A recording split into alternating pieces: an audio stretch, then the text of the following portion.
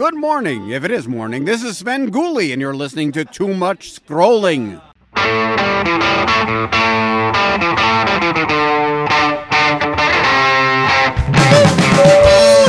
Welcome to Too Much Scrolling for October 4th, 2022. I'm Steve Foder. I'm Chip Hessenflow. We're just a couple of guys sitting around talking about things that are important to us. Hopefully they're important to you. And if you need more information, there's so many great ways to find more information. Woo! It's October, Chip. It's spooky, Steve. It's spooky. There's ghosts out there. Spooky season is upon us. I don't know about in North Carolina, but here in Chicago, fall fell on us like a load of bricks. Well, I will tell you that on my return from Central America, that I experienced what every person experiences when they return from a place where air conditioning is not what air conditioning is here. I froze my tail off, Steve. I hit that airport and the air conditioning hit me, and I was like, oh my goodness, I am so cold. And I put on a jacket, and I still wasn't warm enough. And the time difference for you certainly is still affecting you. Yeah, Central America, where we were, was mountain time here in the U.S. So I'm still working on that, Steve. Eventually, I will get back to whatever the normal time is.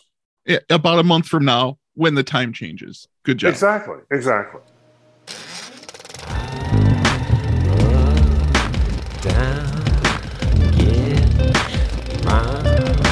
Film at 11.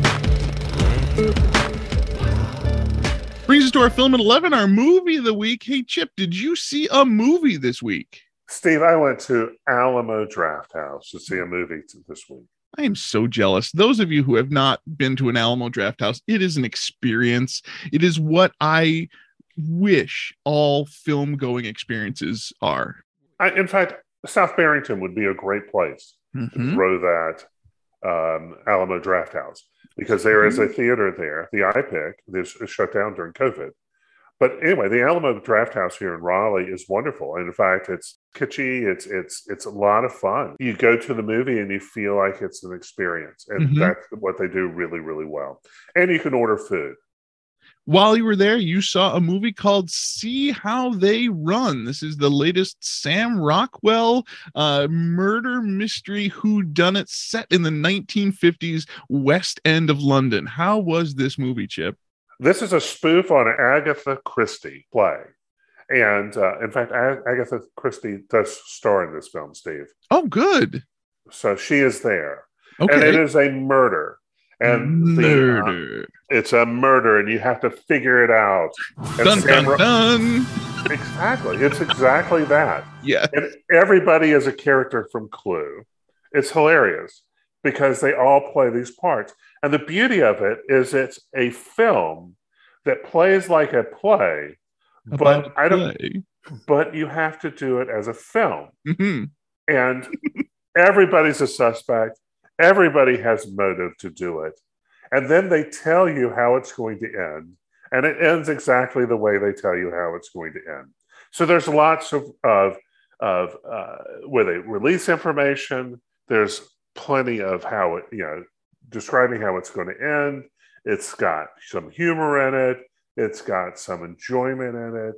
It's what going to the movies was like probably in the 60s or the 50s. Okay. It was meant to be an entertaining moment of joy. Aren't you glad we read Agatha Christie with Pam Bedore? Because that experience of how that story writing has led to all of these other stories is on top of my mind whenever we read such a story. I think this film is a fine film. I don't think it's a one for the ages or anything like that nature. I say 50 out of 100. Okay. That's not saying it's bad. It's just saying that when you go there, you're going to go through the movies and go through the entertainment value of it. But ultimately, I don't think there's a lot when you leave it. Like most whodunits, I don't think there's much overarching conversation in a whodunit. It's just the fun of the adventure. Exactly. You could go to one of those mystery dinners where you figure it out. Certainly on the same level. I did enjoy this. I think they did a great job on the sets. I think they did a great job with casting. I think that the materials they used for the clothing and all that other stuff, beautiful. It's exactly what that film was. And guess what the audience was, Steve? Because I was surrounded by them. I hope that they were all on their Bluetooth and checking their digital watches. Well, let's just say the early dinner was probably Yeah, on their schedule. you were the youngest person in the room. Yes, I was, Steve. Yes, I was. So I enjoy. First of all, I enjoy the theater that I went to see the film, Mm-hmm. and I also enjoyed this film. And I think once again, it's a great example of why the theater is important. And I think that the community aspect of film going is something that we sometimes forget about. I thought about seeing this movie at home alone or with my wife or with even my family, but going to the theater for the experience of seeing this together and having that community at least a little bit, even though you were the youngest person in the room, I think that adds to it. Steve, I'm not the only one who got to see a film this week. Tell me what kind of scary things you got to see. It's spooky season and it's time for Halloween right around the corner. Svengoolie's Halloween Bonanza started this week on our local over-the-air television station, and Svengoolie's documentary, Svengoolie Uncrypted, was on our screens on Saturday night. So what you're saying to me is that's a word play, because uncrypted could be unscripted. Yes, unscripted, uncrypted. Svengoolie, our local horror host, has been on the air here in Chicago for 43 years, and this was an opportunity for that character to leave his warm and cozy dungeon and to walk the streets of Chicago and Berwyn, and to celebrate the celebrity of this wonderful local guy. Rich Coase has been giving us so much entertainment for 43 years, and he's getting to a stage in his life. He's turned 70, and he's getting to a stage where maybe, just maybe, one day he might hang up the hat and leave the history of Svengoolie to a younger generation. Well, it sounds like there should be some wordplay. Maybe he could tweet something. Yes, Rich Coase is a master of wordplay and punning. He has tweeted on Saturday morning, retirement is not in the picture. He has said he is not retiring from the character of Svengoolie, but on the other hand, the Svengoolie Uncrypted ended with a search for the spawn of Svengoolie. You might recall that in the 1970s, Rich Coase took up the mantle of Svengoolie as the son of Svengoolie. The original horror host, Jerry Bishop, retired, and Rich Coase took up the mantle as the son of Svengoolie. Now we are seeking the spawn of Svengoolie, and the community is really excited about the idea of auditioning for this part. So is there a significant difference between the original actor who plays Svengoolie and the current actor who plays Svengoolie? 43 years of history have certainly gone to evolving that character. It is still a very silly, very local presentation, but the fact that MeTV is across the country syndicated is certainly changing the way that the presentation happens. Chicago's horror host can be seen across the country, and the broadness of the jokes has changed a little bit. Okay. And certainly, I mean, there's not many of them around anymore. I mean, Elvira still is around a little bit. I didn't even know she does a weekly show. Svengoolie does a weekly show, but there's not that many of them. All the rest of the horror hosts, the big ones, have gone away. There's some small little markets that have their horror hosts still, but the nature of television has changed so much. We can stream any of these horror movies we want anytime, so we don't need somebody to moderate and to give us this material. And that's a real difference, is when I say the heyday, when these characters arrived. That was because Saturday afternoon or Sunday afternoon, they were looking for programming, and it had to be inexpensive.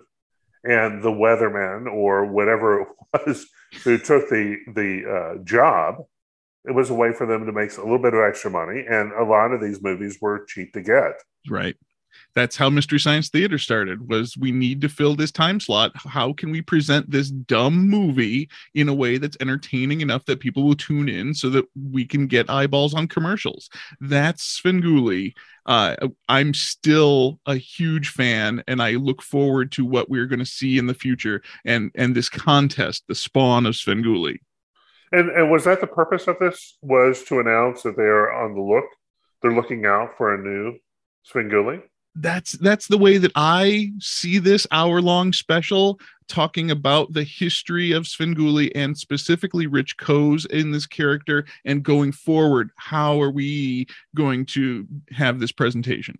And the real question we want to know is, how can our listeners introduce Steve Fodor into being the spawn of Svengoolie? Let's just put it this way.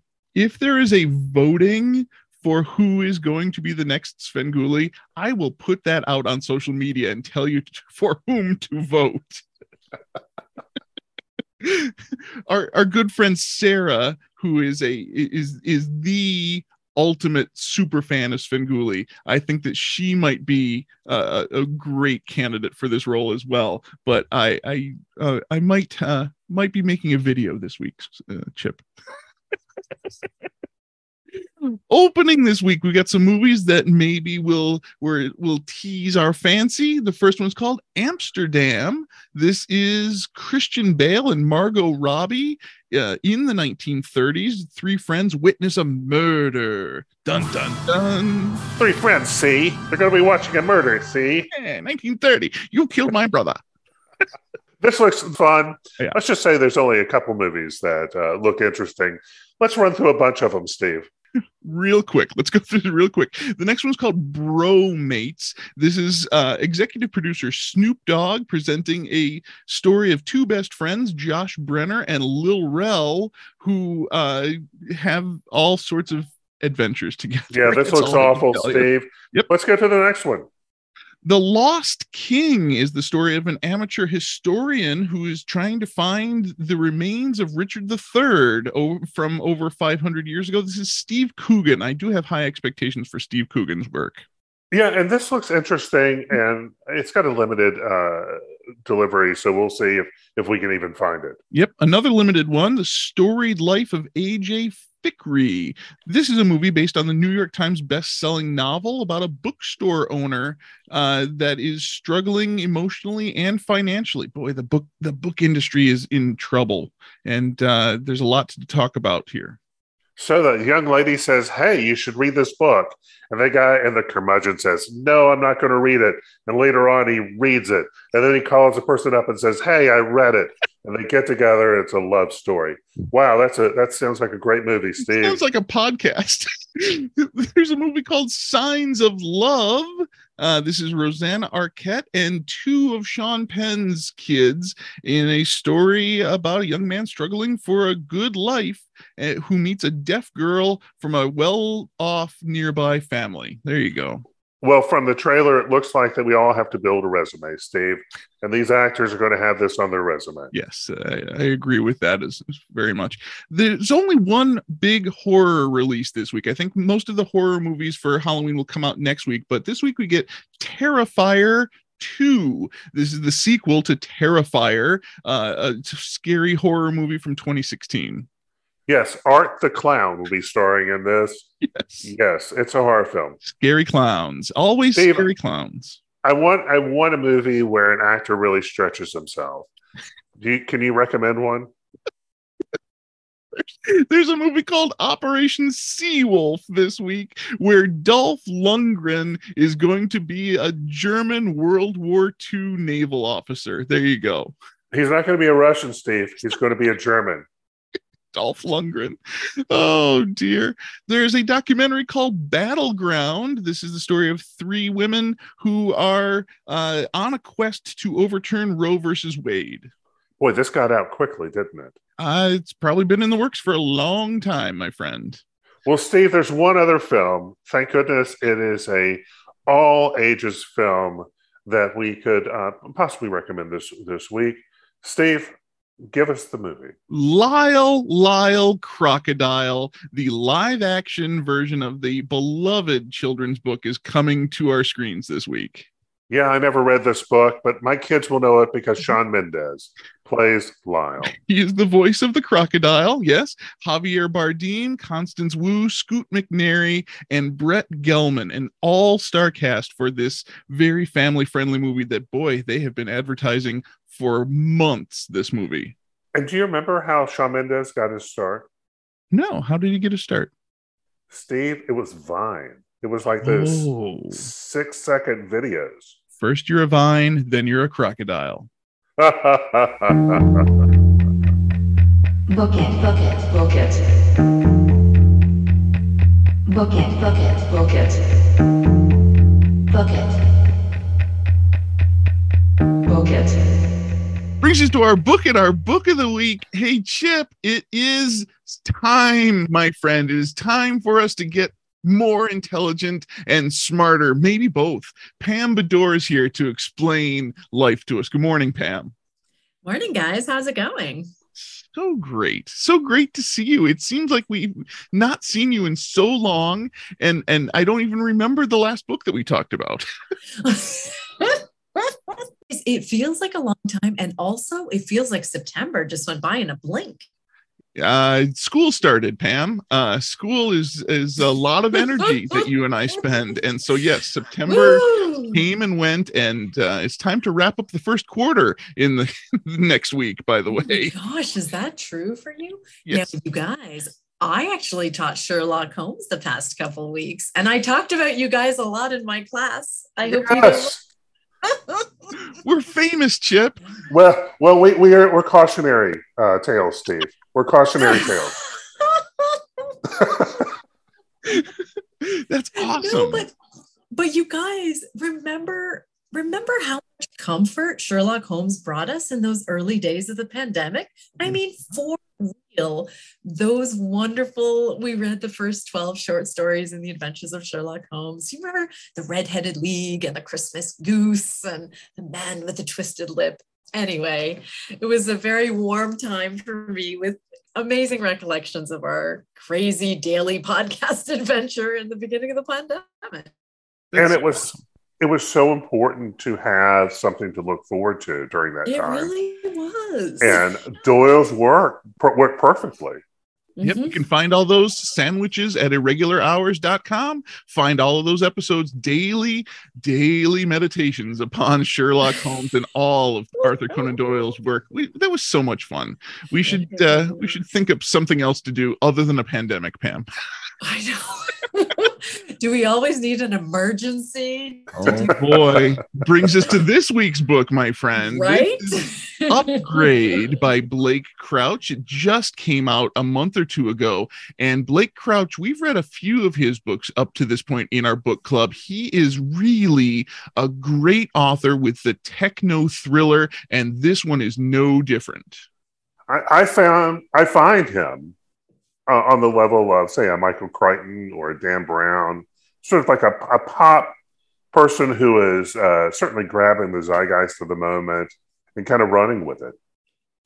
There's certainly enough real science in it and enough fictionalized thought to make it on that level with a Michael Crichton. I agree with you. Well, and part of the appeal of the techno thriller is that it captures the anxieties of the moment so beautifully, but then it exaggerates it so much that we think, okay, like our sort of stressful lives, they're not so bad, right? It does both of those things. It's not so bad compared to the existential dread that is the future. Thanks, Right? Pam. And I kept trying to figure out where this fits in the MCU. Is this before the snap or after the snap? There's certainly that zeitgeist of that story of the Avengers and Thanos wrapped in here, isn't there? Let's get into the plot a little bit on this one. This is all about the idea of the Human Genome Project and mapping our DNA. We have a huge new division of science that is now capable of looking at DNA and altering it in ways that might be anxiety inducing. I think that are anxiety inducing for anyone who's paying attention to it. But I think like that brings us to another really big issue, which is that we currently face so many potential existential threats that not everyone's really thinking about genetic engineering and its potentials, right? I mean, we have right now so many things we're concerned about. So we're concerned about the climate crisis, about moves in artificial intelligence that are really visible, about, you know, military conflicts, including perhaps people are starting to talk about nuclear anxiety again, which we haven't heard in 20 or 30 years. It's a blast from the past. I know. Thank you. Yeah. If only we could be more concerned about time travel. But I'm just saying that some very real threats from genetic engineering aren't even top of mind because of other crises going on. So this book taps into a few of those anxieties. The climate crisis becomes the centerpiece of the anxiety of this piece. The author gives us this opportunity, quote unquote, opportunity to extinguish human emotion in order to solve the climate crisis. That somehow that sounds like evil scientist to me. Yes. If we could only be more rational, my friends. That's the whole centerpiece of the plot here is our protagonist's mother is a geneticist who is apparently brilliant and has done brilliant things and has killed millions of people accidentally. That idea of the unintended consequences of small moves like genetics is well represented here. Yeah. Well, like Putin or any Russian leader during a war, it's just fodder to move them forward. The idea of a decimation of a population in order to solve a different problem, that's hard to take in this story. Certainly, there's a lot of hubris in it. And the idea that one person knows best for a species. Yeah. It's very much back to that Thanos, that snap of a finger that can eliminate this many people, therefore everything will be fine for all the survivors. That is some hubris that it's hard to get past. And it also like fails to do the analysis of who's really contributing to crises, right? So, when we think about the climate crisis, about which we have a great deal of data now, it's really the top 1 to 10% of the population, of the global population, who are emitting like 90% of the carbon. So to say, oh yeah, if we just were to change the population dynamics, that's actually not taking into account how resources are currently managed or distributed. So, obviously it's a dangerous ethical dilemma. And that was one of the questions I had for you guys. Did this feel like a novel that was doing like real sociocultural analysis, or did it feel like an adventure story with a guy who could save humanity?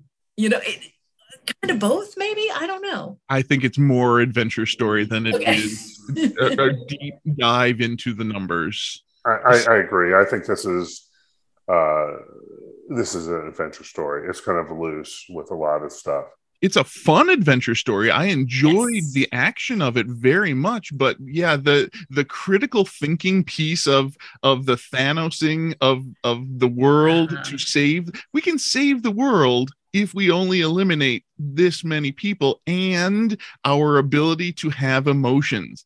Wow, that's some dark thinking from the author here. If there were some guide stones maybe in Georgia to help us out. There used to be. I mean, There used but to be. it seems like they're destroyed now. You know, Chip, for a whole month since I last saw you, nobody talked about the Guidestones. It almost dropped out of my consciousness, so I'm glad. Welcome back, Pam. All right, should we place the Twilight Zone music right here? There are some Twilight Zone elements to this story for sure. Thinking about changing 2% of our genome, and if we change our genome by 2%, we could be considered a whole new species. And what we have here is a geneticist who has access to that science, who decides that that is the right thing to do, to change her children into superheroes that can have all of the abilities that we think of as good. Of course, there's a lot of pain that goes into that, because one of the things was they changed their DNA so that their bone structure was different. So there was a long period of pain to this. But would you want to be a superhuman? That's the big question. Well, they weren't given a choice, were they? No, they were not. Their mother decided and planted booby traps for them to catch this virus.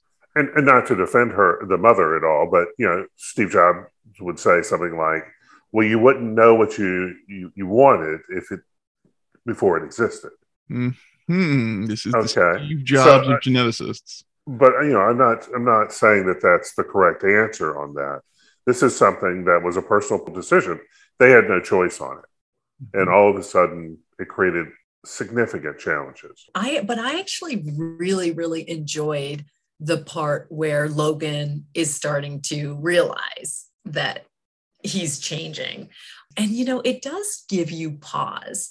That notion, the way that he changed, was that he could read very quickly and he could read multiple things at once. And I will admit to you guys that there are way more books in the world that I want to read than I will actually have time to read, even if I very happily live to be 100 years old with great reading ability the whole time through. I'm not going to get through everything. So there's something very, very attractive about being able to read faster, also to be able to remember better. I forget stuff all the time, and I forget plots and things. But then, is it too much memory? Remember the book Recursion, where people like Blake Crouch is really interested in this idea of remembering too clearly, the importance also of forgetting and revising our histories. Yeah, there's a great line there between I have great memory and I have all memory. I have every moment, and the traumatic moments are just as strong in my memory as the great moments. That sends chills down my spine for sure. And the part where you have kind of revised in your own mind how you acted in the past, or that mean thing you said that you softened in your memory, right? That's a lot. That's a lot. But go even further on this. Even if you had all the data, and assuming your data sets were great data sets, that doesn't necessarily mean that you can answer all the questions. There are many questions that you could model out if you could try to, but they're really just their subjective values at the time. Like I value doing this over that. These are not necessarily answer. In fact, I'm reading a book right now that actually addresses this. There was a professor who was given the opportunity to move from Stanford to Harvard, and he was weighing it out. Now, his expertise was in decision making. And he was questioned about it, like, well, you just do any number of analysis for that. He goes, yeah, but this is real life. Exactly. So, and that's the point, is that even if you had incredible data sets like that, maybe it would help you refine a decision, but it wouldn't necessarily make that decision, or even be able to make that decision. And I think that part of what this novel is getting at is the hubris. I mean, that's the key term for the novel, right? Which Chip, you already brought out. but is the idea that sometimes, and I've been guilty of this, I bet we all have, you think, oh my goodness, look at the data on whatever, say the climate crisis is the one I think about. If people were just smarter, if they had better skills of looking at data and analyzing it the way I do, the way scientists I admire do, then everyone would agree. No, that's not human nature. I mean, the multiplicity of our perspectives is what makes us a really interesting and also sometimes dangerous species, right? This hubris idea of Logan's mom, oh yeah, just upgrade everyone and people will be able to solve problems. Like that shows a fundamental misunderstanding of what it means to be human. It's a perversion of it. And that's the plot. That is the story here, is this mad scientist, this scientist who thinks she has all the answers, makes this happen with no choice on her children's part. And then the children, the brother and sister, have a very different view on what could be done with this new possibility, with this new superpower. And they literally fight each other for the right to hold the power of this. This is a good adventure story. It's good to get into the discussion of the science, but the science isn't great here. Now, can I ask, we're going way, way back. Have you guys ever read the novel Flowers for Algernon? Sure. That is part of the middle school reading list. That's a wonderful, wonderful story. I want to say the short stories from the 1950s and the novels from 1966, but the novel's an extension of a short story. But this is it reminded me of this Flowers for Algernon plot, which I have actually taught before when I was doing a Bachelor of Ed and teaching in middle school. That was our read. And but I did it with my library book group not that long ago. It's just a wonderful story of someone who gets this sort of upgrade. But the story of the upgrade is that it doesn't last, right? And so you can have these insights, but then you have to give something up. And I feel like in the Blake Crouch upgrade, this is a change to DNA that you can pass on to your children. So there's nothing to give up, but we all know there's always something to give up, right? So he's playing with the knowledge that we have from seeing these tropes in lots and lots of other places. And what we're giving up in this story is that sense of humanity, that what that's makes all you us have to give up human. is your humanity, right? Right, because that's all you have to do. If you could just be an automaton, just an emotionless decision maker, then you could make all the right decisions. Except they wouldn't be the right decisions. Because they're based on nothing but data. And what if you have the wrong data? This is an interesting idea that we can expand upon and think about and move on. Very Twilight Zone-ish, where we get to experience this and see the results of it. So, Steve, you asked, would you take the upgrade, right? Mm-hmm. And then as we've talked about it, we're all like, it's terrible. But it's terrible for a population, but for an individual, would people take this upgrade? How many? What percent? At what point would you, if you thought, oh gosh, I don't want to participate in that, but then everyone around you did, now you wouldn't be able to talk about you're a subspecies with your friends who all can talk about quantum physics easily, right? So it's an interesting conundrum. We talk about that in my class where we talk about cyborgs, adding computer technology to your body. Right. If you chose to add this computer technology, you could do all these amazing things. But if you chose not to, you would be left in the dust. And who would get the opportunity to do this? Would it be the rich get smarter and the poor suffer from all of the things that they can't get? It's a big discussion about ethics of such things. One of the things that I thought was important was the idea of this upgrade allowing us to gain sensory input, understanding everything around us at all times. This is what our students and friends and family with ADHD have. They see, hear, feel everything, and they have to filter out and concentrate on certain things. Our narrator here gets to a point where he's having a hard time filtering out the parts that he's supposed to be paying attention to, because he's paying attention to everything all at the same time. And I can imagine how that might lead to a little bit of schizophrenia, just an idea of, I see things that other people don't see because they're filtering it out. There's a little horror aspect to that for me, a little a mental game. Well, especially if you were unable to filter it out. Mm-hmm. And the idea, if you're Google, you're taking information. Pretty soon you have a whole bunch of information, but it may not be useful. You just have a lot of information.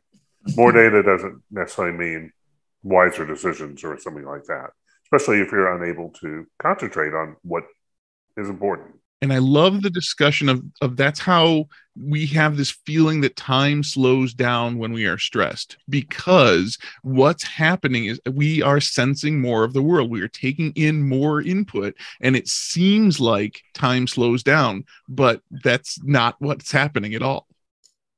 And I like that insight, Steve, and Chip too, about that sort of neurodivergent reading that you can do about Logan's struggle to initially process his upgrade. I like that. I have quite a few students who are neurodivergent and quite a few family members who are neurodivergent, and I need to allow that to happen for them and allow them to process the things that they are processing and focus on what we need to focus on. It's a struggle for sure. And then one thing that's attractive, but again, you have to pay for it some way, is when Logan reaches that point where he can do all of those things at once. He can actually sort of parallel process all of the stimulus that he's receiving. That just seems very utopian. But like most utopian thoughts, it maybe doesn't quite work that way. Yeah, I can see how you would love the ability to listen to an audiobook and read another book and have a conversation simultaneously, so that you could get in all of that input that you crave. I can see Pam in this book for sure. Killing a 13% death rate. Who cares? 13's a small number. That's a small number. 13% death rate. That's acceptable for an evil scientist.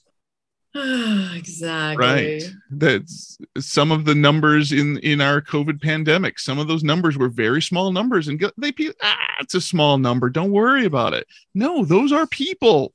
Those are families.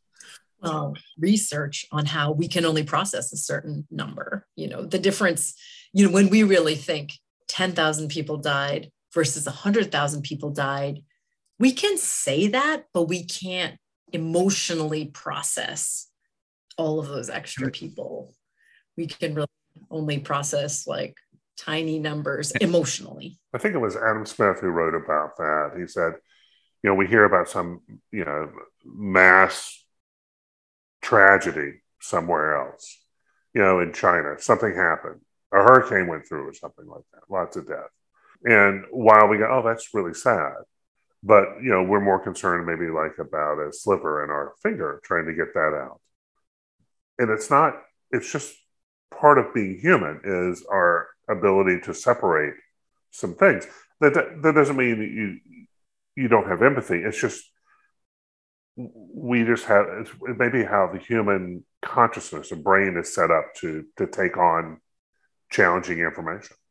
Well, and I think that's one of the really powerful things about this novel is that when Logan says, oh yeah, don't worry, I too have a great genetic idea. We'll just increase empathy. That's not a terrific idea either, for the reasons you just said, right? We have a defense mechanism built into ourselves to actually tamp down on our empathy when we simply can't process it. So, I mean, Logan's just as much of a mad scientist as his mom. He has a different formula, but he's doing exactly the same thing. And there's no reason to think it will go any better. And here's the deal: those decisions get made without a consensus. Mm-hmm. Somebody just says, "I think this is important," and I'll inflict it on everybody else. Yep, that's the hubris for sure. And I like his analysis of that thought with the two siblings that have very different and very clear and very believable reasoning behind their thought.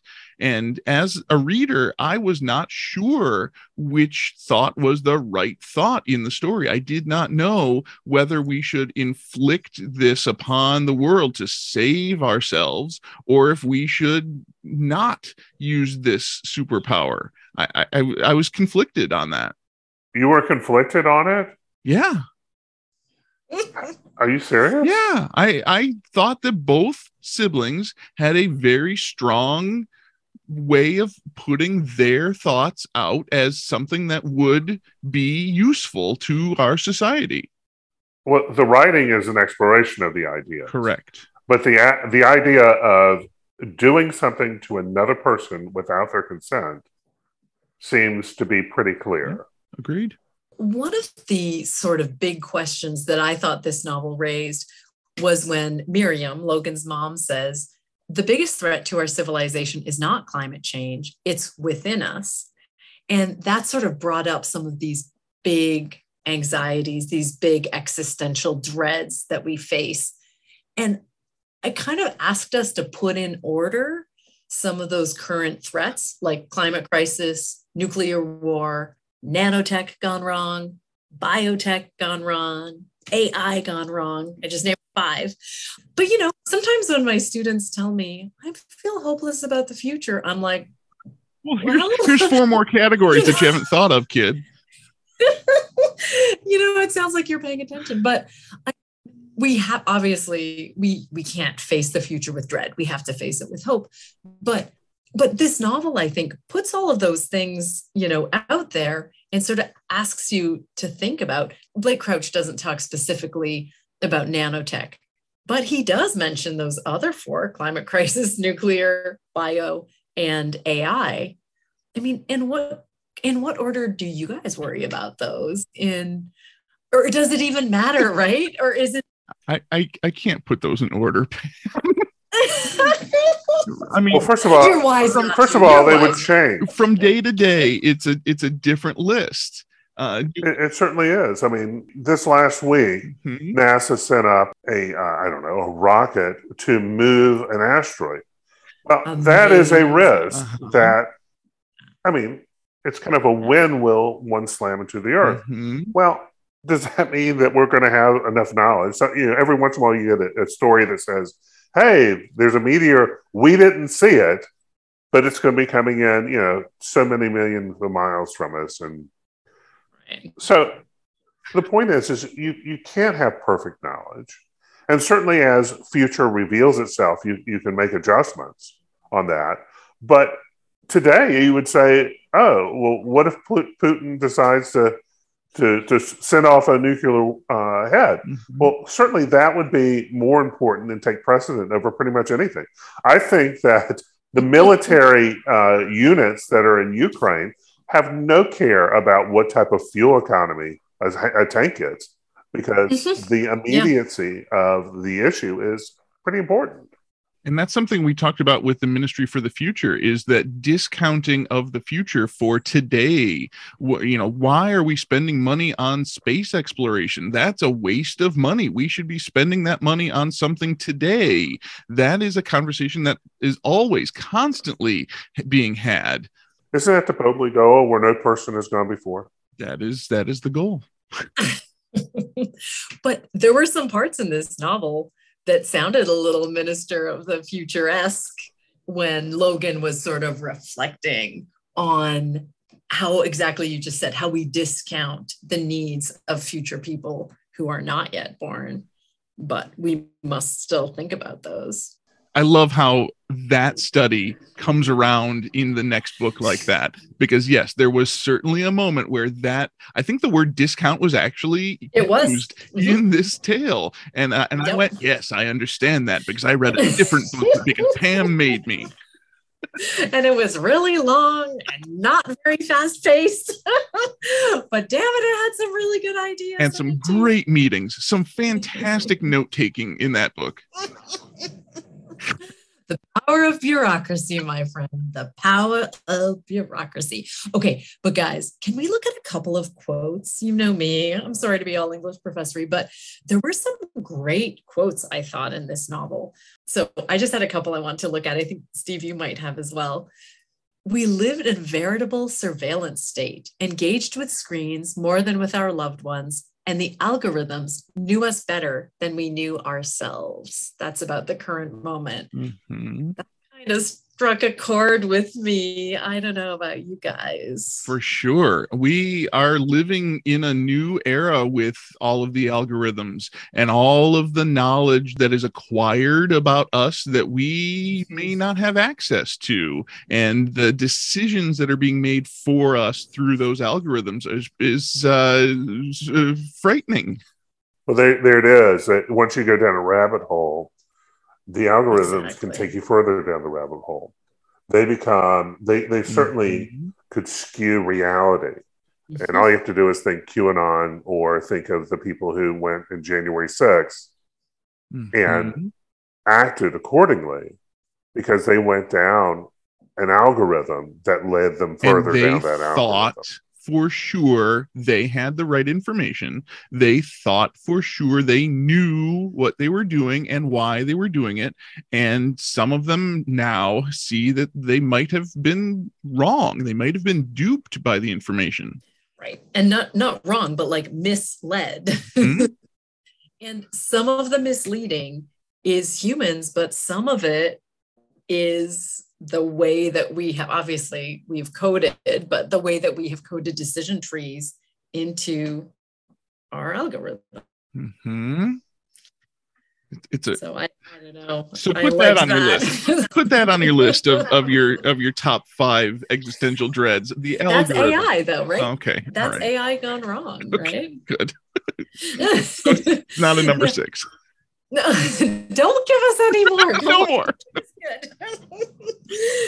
Don't forget, humans are bad at processing bigger numbers. 5 is a good number that we can process. We can count that. When it comes to existential threats.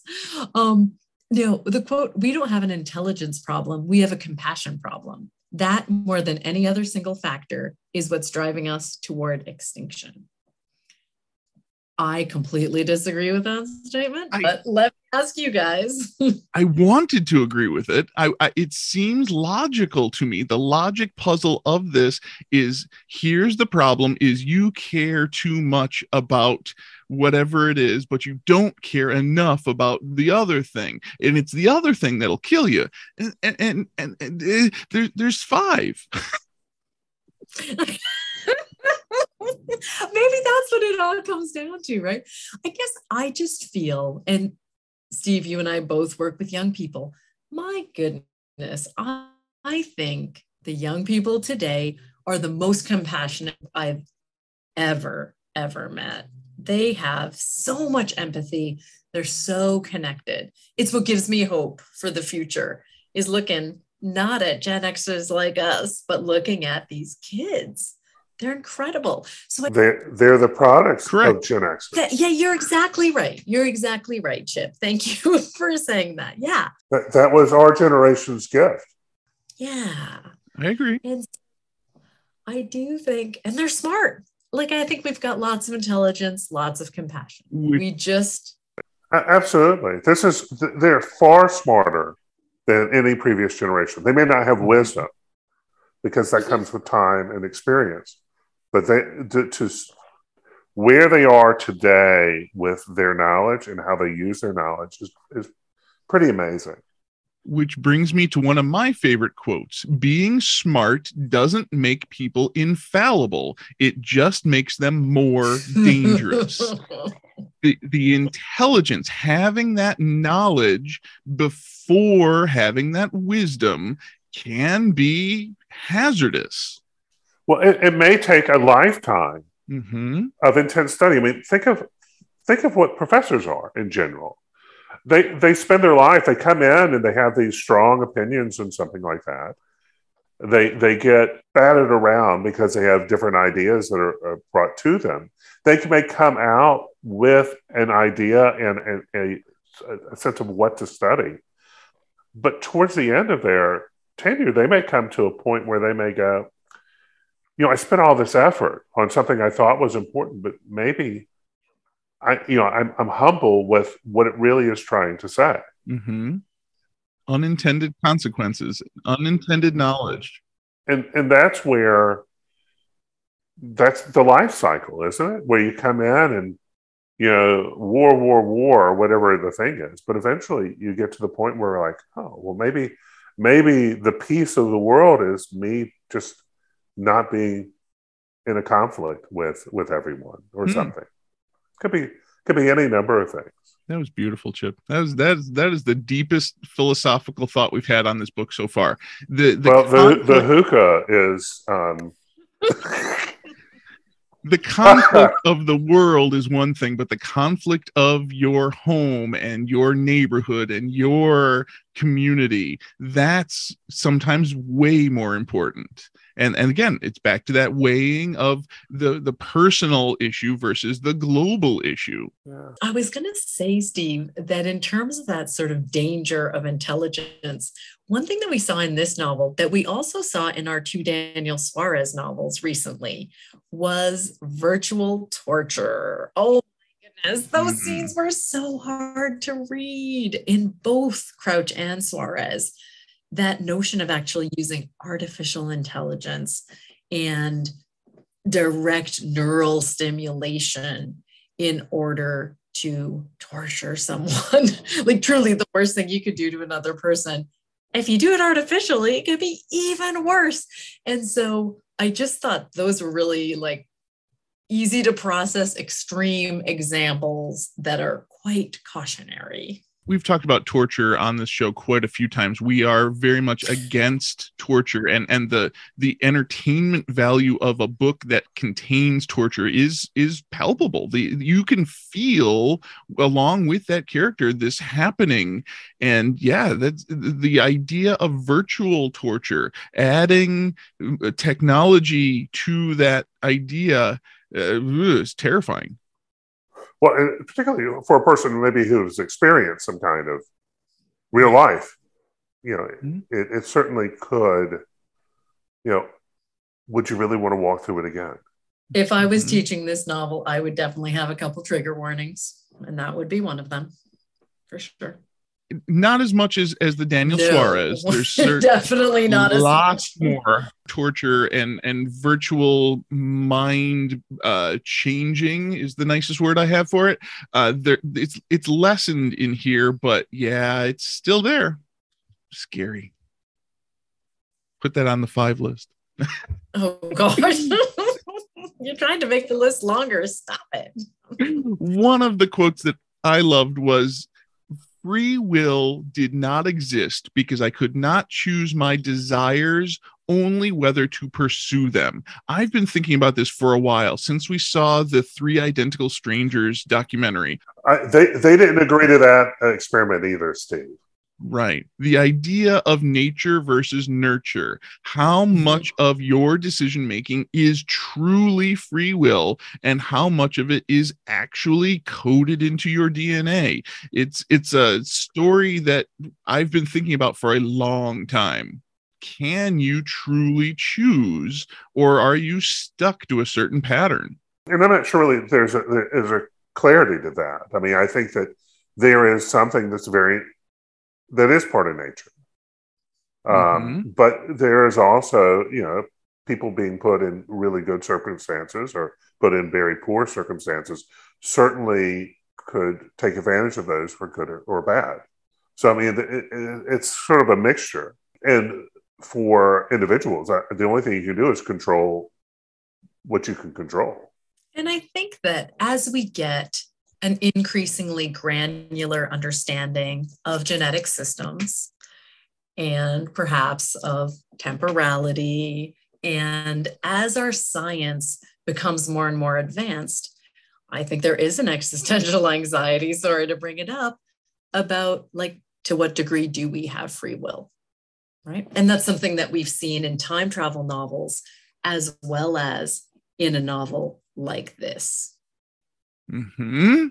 It's a disconcerting thought. Like, what if we eventually learn that all of our decisions were already preordained, right? Mm-hmm. You mean like we're in a computer simulation? Oh, Elon Musk. I mean, Mm-hmm. right. Well, there are so many thought experiments within the world of science fiction that kind of look at that really fundamental question that was at the center of Enlightenment philosophy, which is, to what degree do humans really have free will? It's a great question.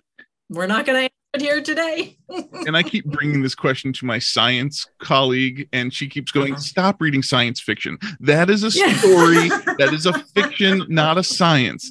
Stop it. And I go, okay. No, but I mean, it's philosophy, right? Like, right. I mean, and that's what science fiction does, is it brings together conundra from philosophy and science. Mm-hmm. So there you go. That's why we love it.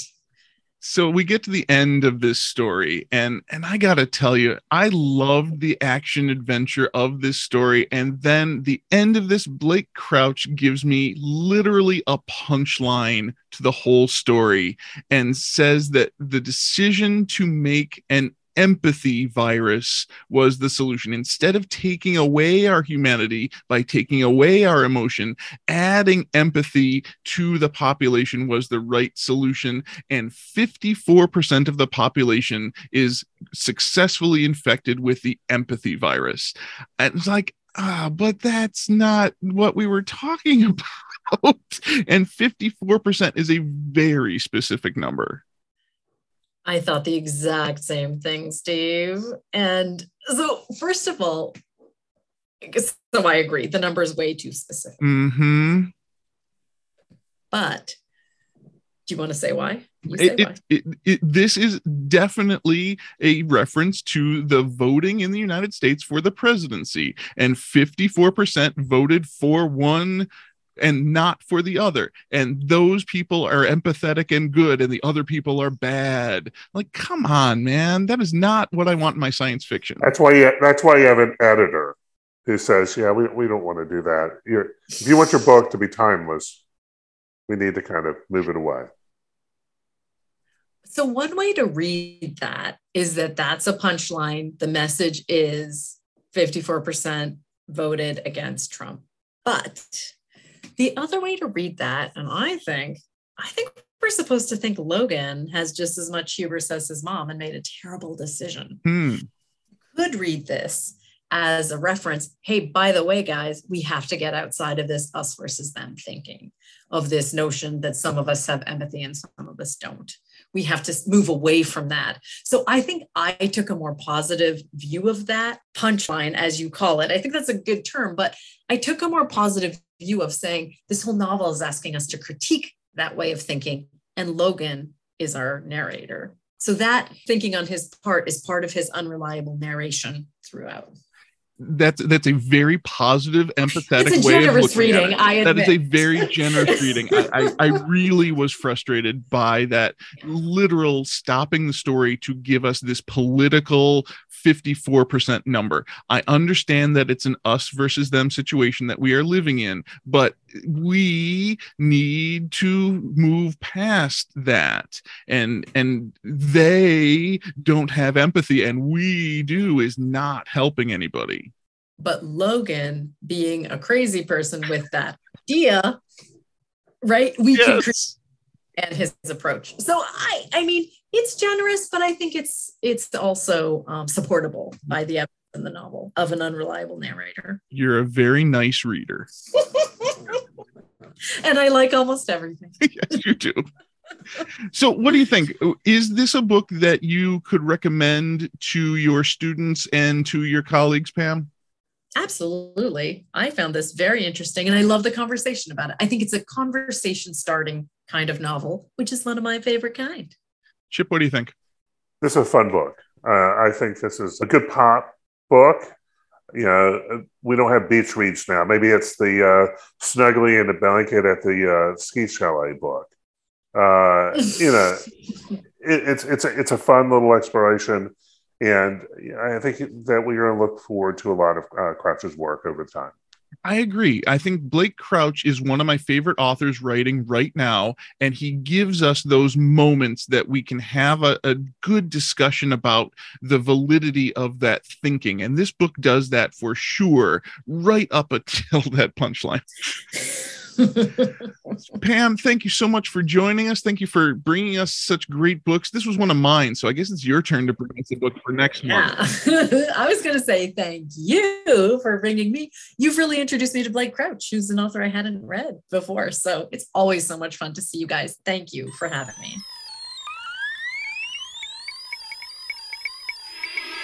Scroll with it. Brings us to our scroll with it. There's some things happening this week, Chip. I don't know how your calendar looks, but I've got Monty Python Day, the celebration of the television show Monty Python's Flying Circus, coming up this week. That's a dead parrot, Steve. It's just resting.